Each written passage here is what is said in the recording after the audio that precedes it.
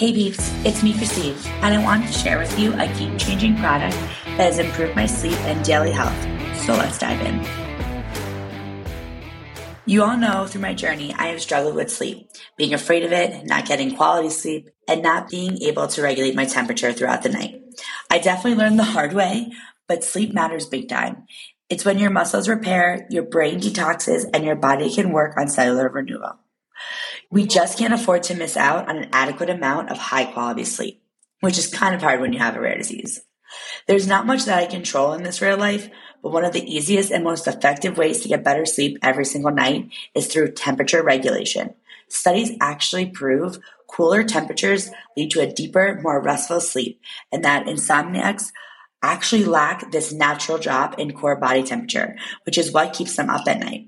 Personally, I run hot.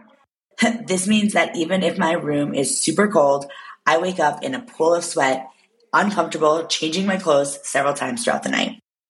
It's frustrating for obvious reasons, and this is why I was so relieved to discover this transformative products from Chili. The Cube from Chili Sleep is a system that fits right over the top of your mattress and uses water to control the temperature of your bed, which helps lower your internal temperature and triggers deeper, relaxing sleep. Since water has 30 times more thermal conductivity than air, these systems are a lot more effective than just cranking up the AC. I mean, I keep my house at 65, so it has to be true. Ever since I started using the Cube system, I've noticed I fall asleep a lot faster, sleep deeper, and wake up feeling fully rested. Now, my wife is not a polar bear like me and likes to sleep a little bit warmer. So I love that we can each have our own temperatures on either side of the bed. Chili products can range between 55 and 115 degrees. Right now, Chili is offering my audience a really great deal. When you go to chilisleep.com/findyourrare20, you get 20% off the Cube All Sleep Systems with Find Your Rare 20. Sleep is something we could all use more of, and we can all take small steps towards getting better sleep to improve our life in big ways. I hope you'll check out the Chili Sleep System and see why I love their product so much. Welcome to the Because We're Strong podcast, where we talk all things rare disease and chronic illness and how to navigate a rare life. Together, we're sitting down every week to get your stories and insight on how you navigate this rare life. You can expect everything real and raw in the hopes that your story, along with ours, helps another person who is dealing with a similar rare struggle. So grab your favorite drink, a comfy blanket, and buckle in, because rare disease isn't for the faint of heart. Hey peeps, it's just me today, Christine. I jumped on here for this bonus minisode to tell you a story about my own personal disappointment that tends to sting a little worse on these long weekends. So let's dive in. I've always loved to travel, and usually going domestically is not enough. My travel bug wants to go to Europe, the islands, cruises, northern lights. I love the idea of jet setting.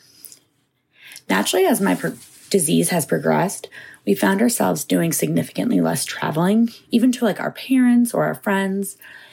If it hasn't been to see a doctor, we usually choose to sit it out, which has been very difficult for Carrie, myself, and both of our families, because we always were so fine living far away from them because we would always get to them for every event. We never missed one.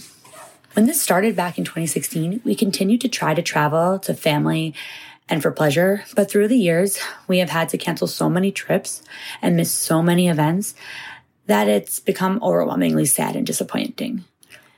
Neither Carrie nor I ever really discussed this, but somewhere along the way, we just stopped planning to do anything. And I think that's because we were protecting ourselves from that disappointment. I know for me, I stopped planning less because of the disappointment for myself and more because I would feel so incredibly guilty if I did not feel up to going and we had to miss something we were looking forward to. So I kind of just pretended like traveling wasn't my thing. And I became very, very introverted and attached to our house. Now, that could be a whole other full episode, but all that to say, it wasn't as hard as I thought it was going to be attached to the house. I I felt so sick. Who really wants to go anywhere but your bed? Not me. So let's fast forward to the present day. And I'd been feeling good for a few months now. Not great, but good. Good enough to think I could travel. And back in August, I decided to surprise Carrie for her birthday in September with a small trip. It wasn't going to be crazy, just domestic, but I was really excited. The first blow came when I found out that my next treatment would literally be the day after we were supposed to come home. No, I couldn't move it. No, there was nothing to do. But I was determined. I know that I don't feel good during those treatments, but we were going away. I made the arrangements for us to go away and end up in New York for treatment on Monday. This now made a simple 3-day trip into a 6-day trip, but I really didn't care. I was excited and I knew Carrie would be too. Her birthday came and we were ecstatic all the way up to the week of. And it was still looking good. We were packed. This is amazing. We are going to go. We're basically gone. We go to sleep and I wake up in the middle of the night. The zebra inside of me had a definitely different plan. I had night sweats way worse than I usually did. But I did think to myself, I have autodysnomia. What is temperature regulation, really? Changed my pajamas and went back to bed. When Carrie woke up the next morning, she could feel the sweat on the sheets and was immediately concerned. She grabbed the thermometer and there it was, 101.0.